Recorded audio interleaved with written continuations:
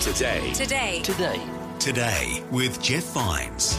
Twice every weekday on Vision and on demand in the free Vision Christian Media app. Life, culture and current events from a biblical perspective. 2020 on Vision. From time to time, there are difficult things to talk about, and as you know, as you're a proud Australian as I am, when you think of our troops who've been serving in places like Afghanistan and in northern Iraq, many of them coming back home suffering post-traumatic stress disorder, and it's an interesting issue to get into in more depth. I wonder what difference, though, you might think it makes to have an encounter with God and to be a Christian and to face the challenge of PTSD and what strength it might bring if you have faith in God. Well, Corporal Andrew Summers is joining us, telling us his story today. Andrew, welcome along to 2020. Thanks, Neil. Andrew, take us back to the beginning. You were, first of all, you joined the Australian Army and then you transferred to the RAAF and deployed to Iraq and Afghanistan. This takes us back to midway through the last decade. Yeah, that's right. Yeah, I deployed as an avionics technician on what we call the AP3C Orion. So my duties over there were to primarily to fix that. But I also played the bagpipes and was inundated with what we call ramp ceremonies, which is piping off our fallen soldiers. But for me, it was Canadian soldiers. I was inundated with volunteering my services to pipe them off. It's an amazing thing because sometimes we think of Australian soldiers and the deaths of Australian soldiers, obviously very, very hard for us to bear. But if you're on one of those bases in the Middle East and you're serving alongside other nations and their military, it's like everybody on the base participates in those sorts of ceremonies, don't they? Yeah, we do. You had, unfortunately, the Canadians got hit really hard, so I was doing a lot of ramp ceremonies. I was averaging 2 to 3 a week over the entire month of July, August, September and October. Many of those ramps had, 6 bodies in total coming out. And the first one I ever played for was actually a mate who I became very close to, a Canadian soldier I became good friends with, and 3 weeks later was killed in action. He was the first one I ever piped off, and it hit me pretty hard. And then the multiples really struck with me. And it's not until you return home that it really hits you what you've just done and how you felt out. But it's more so you feel the grief and the loss of every one of those that I piped. That would eventually just haunt me for the rest of my time. Serving in the military and losing mates and those soldiers that are fighting alongside you, or those who are serving in the militaries of other nations, is this what triggers PTSD, or are there other factors that are involved in that you can identify? For me, it was primarily that, but it was a lot of things. As I explain in many talks I've done about the bucket theory. We all have a bucket of different sizes of what we can deal with and what we can cope. And eventually, if you don't talk about your issues, that bucket then gets full and results into self-harm or suicide, which resulted with me. So for me, it was losing my mate, multiple ramps, but then returning home to Australia and hearing public opinion about the war, being told by people that outside of defence that knew me, telling me that we shouldn't be there, it's a waste of taxpayers' money, and really enforcing their opinions on the war, it really affected you. It made you feel guilty and ashamed for doing your duty, and sort of that added on as well into my bucket, as well as dealing with nightmares of what I'd seen, the bodies, and feeling the loss. And it just builds up and builds up and builds up, and your bucket just gets fuller and fuller and fuller. And you, deep down, you're trying to deal with it, but also as a man, you're thinking, I'm a soldier, harden up. This is a sign of weakness, and then that adds on to it as well. So it just all piles up eventually.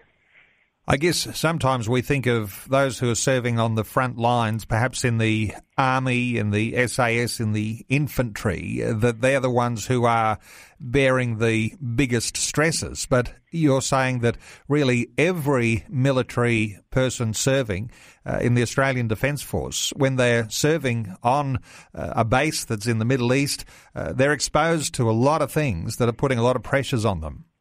Yeah, you all experience things very differently. We all see things in a different perspective, and I think that's what affects us. It may not affect everybody, and they may come out unscathed and fine, but I think it just all depends on the individual and what they can cope with, how big their bucket is and what they can handle. And you know, we're all different. So I guess, you know, I don't compare myself to an infantry soldier because they see things a lot differently to how I would, and their experiences are way different to mine. So, you know, it's a lot harder for them as well. So, yeah, it's like I said, I can't really compare. It's just different.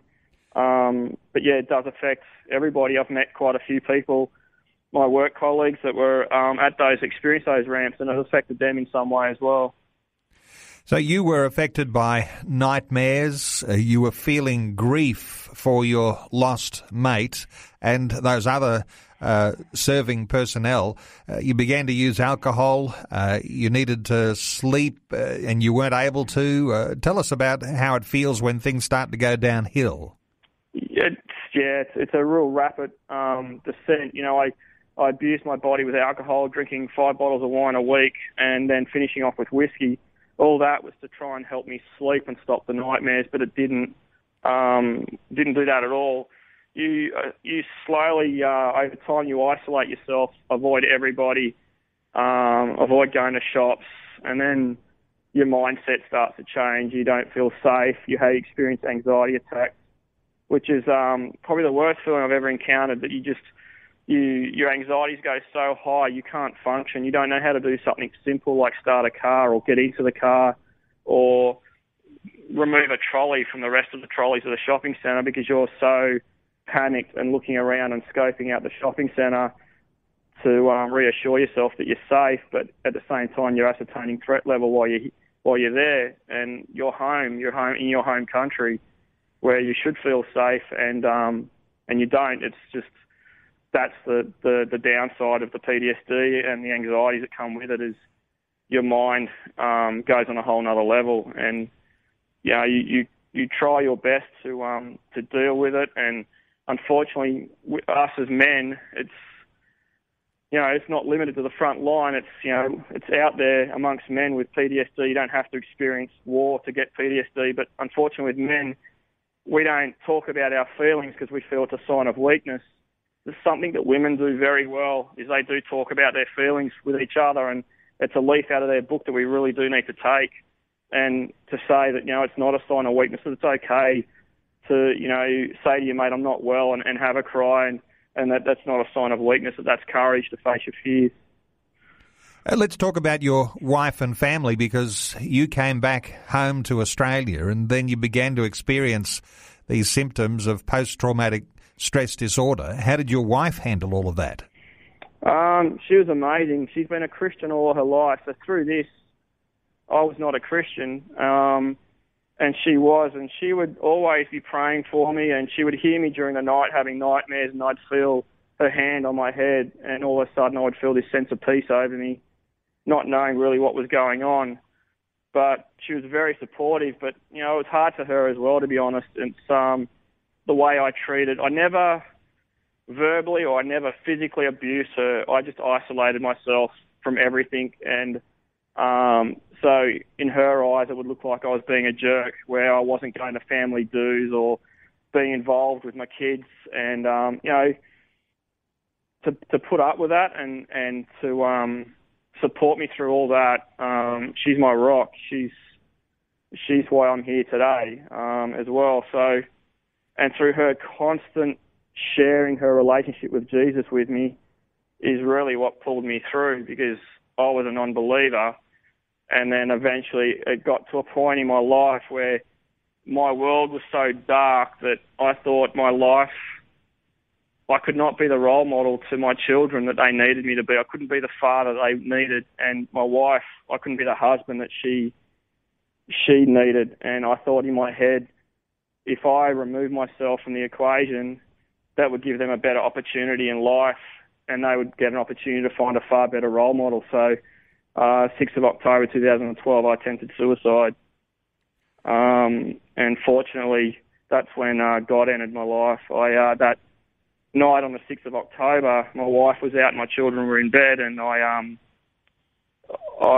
had planned, I was getting it all ready with alcohol and all the tablets I could find in our medicine cabinet, and thought if I put the two together, I'd fall asleep and never wake up. And at that moment, as I was looking at my photo, my wedding photo and my kids, basically saying goodbye, I heard this little voice in my head, and I didn't know. I'd never heard that voice before. And it was telling me about what my wife had shared with me about Jesus. So that distracted me to then. I got on my knees that night and basically cried out to God and said, if you're real, if you're legit, if you exist like my wife says you are, get me out of this situation. And if you do, I will follow you for the rest of my life. If you don't, then I know you don't exist. And I give you 24 hours to respond. So I gave God a timing. The next morning, my wife, she had no idea about any of this. I didn't tell her about my suicide attempt for 12 months. But the following morning, she went to church. I was at home. And when she was at church, a man by the name of Captain Alexander Thornton attended. And doesn't attend her church. He was passing through, and she introduced herself to him and asked him who he was and where he's from, and he says, I'm from Singleton Army Barracks, I'm on my way to Toowoomba, and I'm a psychologist in the Australian Army. So at that stage, she knew I wasn't functioning, and explained things to him, and he got my details, and then she came home and told me all about it. And it was at that point in my life I went, wow, dang, my prayer just got answered, so you do exist. So. Your answered prayer, and it's an amazing story of the way God does turn up at the right place at the right time with just the right word, and you just know it is the voice of God speaking to you. Corporal Andrew Summers is our guest. We're hearing his story. We're talking about post-traumatic stress disorder. We're talking about Andrew's journey and to a point where he was ready to commit suicide. We'll continue our conversation in just a short while because, Andrew, I want to hear from you how you actually then move to a place where you can recognise a healing for post-traumatic stress disorder. We'll continue our conversation very shortly. We're taking some time to hear the story of overcoming one of those big challenges that's facing so many military personnel as they're coming back from places like Afghanistan and northern Iraq, talking about post-traumatic stress disorder. Corporal Andrew Summers is our guest. We're hearing his story, a story that led to a place where he was spiralling down, nightmares and grief, needing to use alcohol just to get to sleep, a depression that had sunk in to a point where he was ready to commit suicide. And it was at a time like that he cried out to God. And God answered his prayer within the 24-hour time limit that Andrew had set. Andrew, as we hear this sort of thing, and for a lot of our listeners, it's not unusual to hear of the way that God intervenes in a life. But I guess it surprises you that somehow or other what you hadn't thought would ever happen before has brought you to a place where you can give God your whole heart. Yeah, it's, when he showed up, that really did, it blew my life apart. It truly blew me away. I was like, my goodness, I've never encountered this before. I was a non-believer, and for this to happen, you just go, wow. And for me, integrity is everything. I made a promise to him, and I keep it. And I don't just look to him as my father on an intimate level, but I look to him as my king. He's my commander-in-chief, my general, and I do what he tells me to do. And over the next couple of years after that night, I started to hear that voice louder and louder, and would just do what he asked me to do. And obey. So you got involved with the men's group in your local church, but let's get to a point where we talk about how you actually address and overcome post-traumatic stress disorder, because you'd consider now that that's all behind you. How does that journey happen, and what point are you able to identify that you were able to be released from those pressures and that stress of that disorder? It was a difficult journey. God gives us all assignments, and He started then giving me assignments. One was to pack march on Manly Beach to raise awareness of post-traumatic stress disorder. I pack marched 40 kilometres carrying 40 kilo and full combat kit on dry soft sand. But, during that moment I was facing my own demons and still going through the journey of healing through that. And, even there He showed up. And then the next was to pack march from Newcastle to Sydney. The Sydney siege had triggered me. I thought it was to face my fears, because I then avoided Sydney. I avoided everything, and out of fear with terrorism. And leading up to that walk, I really felt God telling me that He wanted me to visit a mosque, because I had a lot of hatred for Muslims and for Islam in general. And to be told He wanted me to go to the mosque, and not only just to go there, but to go there in uniform, completely frightened me. And I just thought, no way, I can't do this. But then my mind's going, you have to. He's your general, He's your king. You do what you're told. You're a soldier. And I shared this with my wife, and I had a lot of nightmares of being decapitated. That was what I was seeing. Now, I thought this would be a mosque in Newcastle, but no, it eventually ended up leading that I was to go to a mosque in Sydney, the largest mosque in Sydney, called the Gallipoli Mosque. And, when that came to head, my wife then rang Gallipoli Mosque and spoke with someone there, explaining to the lady there about my circumstances. And they were very interested. They were very interested in meeting me and said the Imam would love to speak with him, being the leader of the mosque. So it was arranged. We'll get to that meeting with the Imam in just a few moments. But is this, do you think, something that many returned service personnel experience, because you've been there on the front line or close to the front line in whatever role that you have, because you are fighting against the enemy who were people who were coming from Islamic faith, that there is a real hatred that sometimes is present in returned service people? I don't believe so. I think there would be some of us, but I don't think it would be a majority. I think there'd just be a minority of us. But this was your story. Yeah. So I think it was just where my head went, because of what I was seeing going on the news in Syria and heading towards our direction. That swayed my mindset, because I came home not with that mindset initially, but my mindset got changed with what I was seeing with the current activities and the way they were treating when they were capturing prisoners and stuff, and the way they were treating them and then terrorising the world. Seeing ISIL and Daesh, I think that's what changed my mindset, seeing in the media, and that triggered the siege in Sydney, triggered me, and then to feel immense fear. So tell me about the encounter with the Imam at the Gallipoli Mosque in Sydney. What happened on that day? I was to be there for 7 o'clock at night to meet with the Imam. I had 2 friends from my church come with me as support. So, the whole way down they were praying for me, and, my anxiety levels went absolutely through the roof, where I was nearly throwing up. And then to arrive there and see hundreds of Muslims, because it was in the middle of prayer time, really scared me.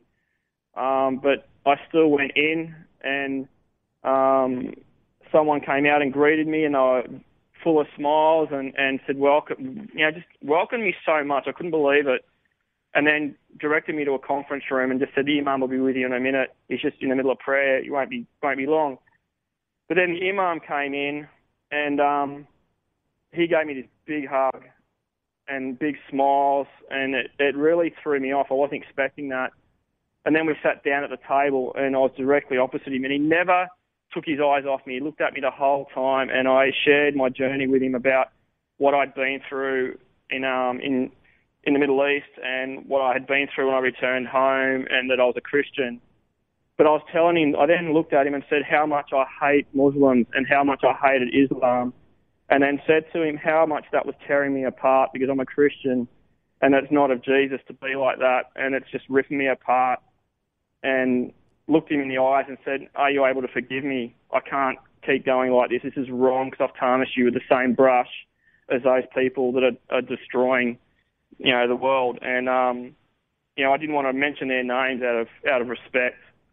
And, he looked at me with a big smile and just said, I hugged you when you came in, didn't I?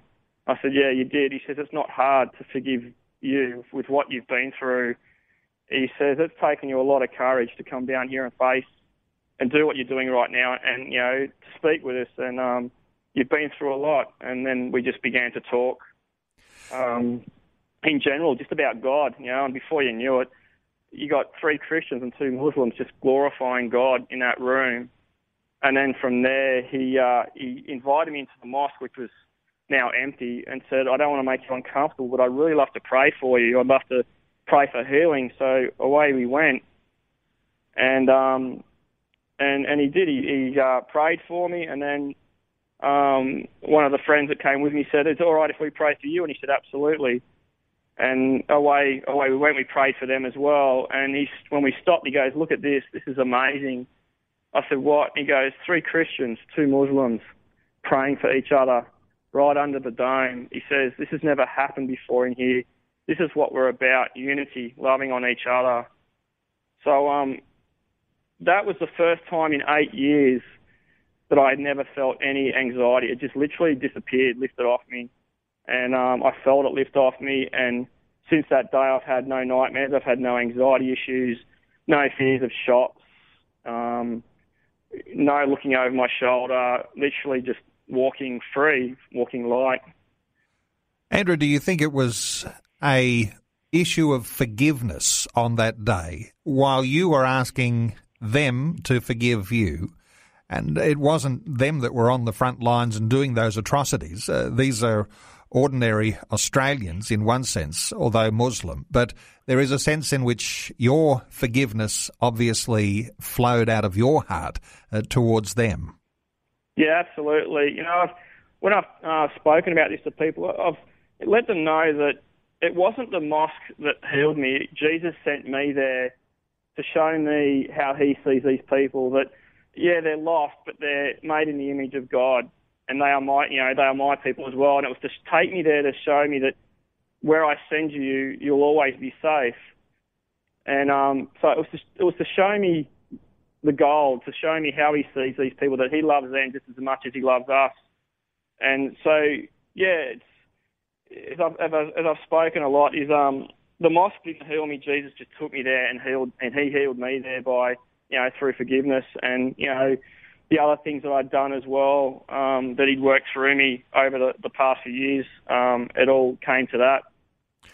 I know that one of your favourite scriptures comes from Matthew 11:28. Jesus' invitation, "Come to me, all of you who are weary and burdened, and I'll give you rest. Take my yoke upon you and learn from me, for I am gentle and humble in heart, and you will find rest for your souls, for my yoke is easy, my burden is light." That's a scripture that's very real to you, Andrew. Yeah, absolutely. After that day, the following day, I was out. I go out walking a lot, hiking, and that's my time with God. And the following day, I went out and spent some time with God, and really felt Him, telling me that it's over, it's finished.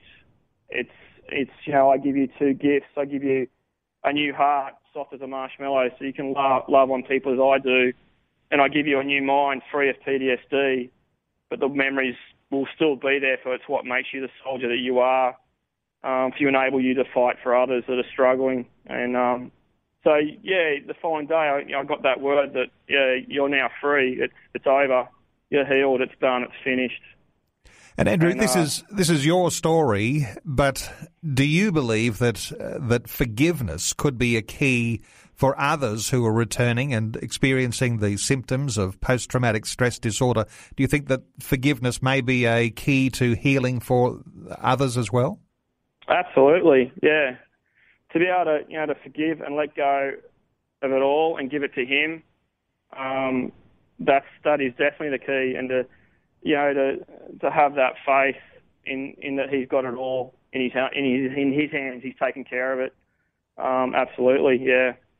And you have good relationship with the Military Christian Fellowship. It's an organisation in the military that promotes Christian faith and brings some level of support to people like yourself.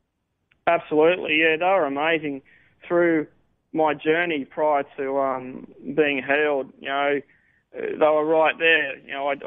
We'd get together on a Wednesday and they'd be right there praying for me and give me words, and the support was amazing. I'd encourage anyone on the defence to jump on and get to know Jesus, and if they don't already know Him, but if they do, to get the support, go to MCF and get together, because it did a lot for me. Well, Andrew, thanks so much for taking some time to share your story with us. It's an amazing story. It's one of an encounter with Jesus. It's one of forgiveness and confronting your fears and those ones who are perceived to be an enemy, and you've experienced the forgiveness of Jesus. You've also been able to forgive those that you felt had been responsible for atrocities in the Middle East. And look, I want to thank you so much for sharing your heart with us and your journey with Jesus. And I'm sure there's a long way to go yet, and lots of people will want you to tell the story over and again. And I just appreciate that you've experienced something of the healing that comes from your relationship with Jesus and His forgiveness for you and for others. Corporal Andrew Summers, great talking to you. Thanks for being with us on 2020. Thanks very much, Neil, for having me. Before you go, thanks for listening. There's lots more great audio on demand, or you can listen to us live at visionradio.org.au. And remember, Vision is listener supported. Your donation, large or small, will help us continue connecting faith to life for hundreds of thousands of people across Australia and around the world. Learn more or donate today at visionradio.org.au.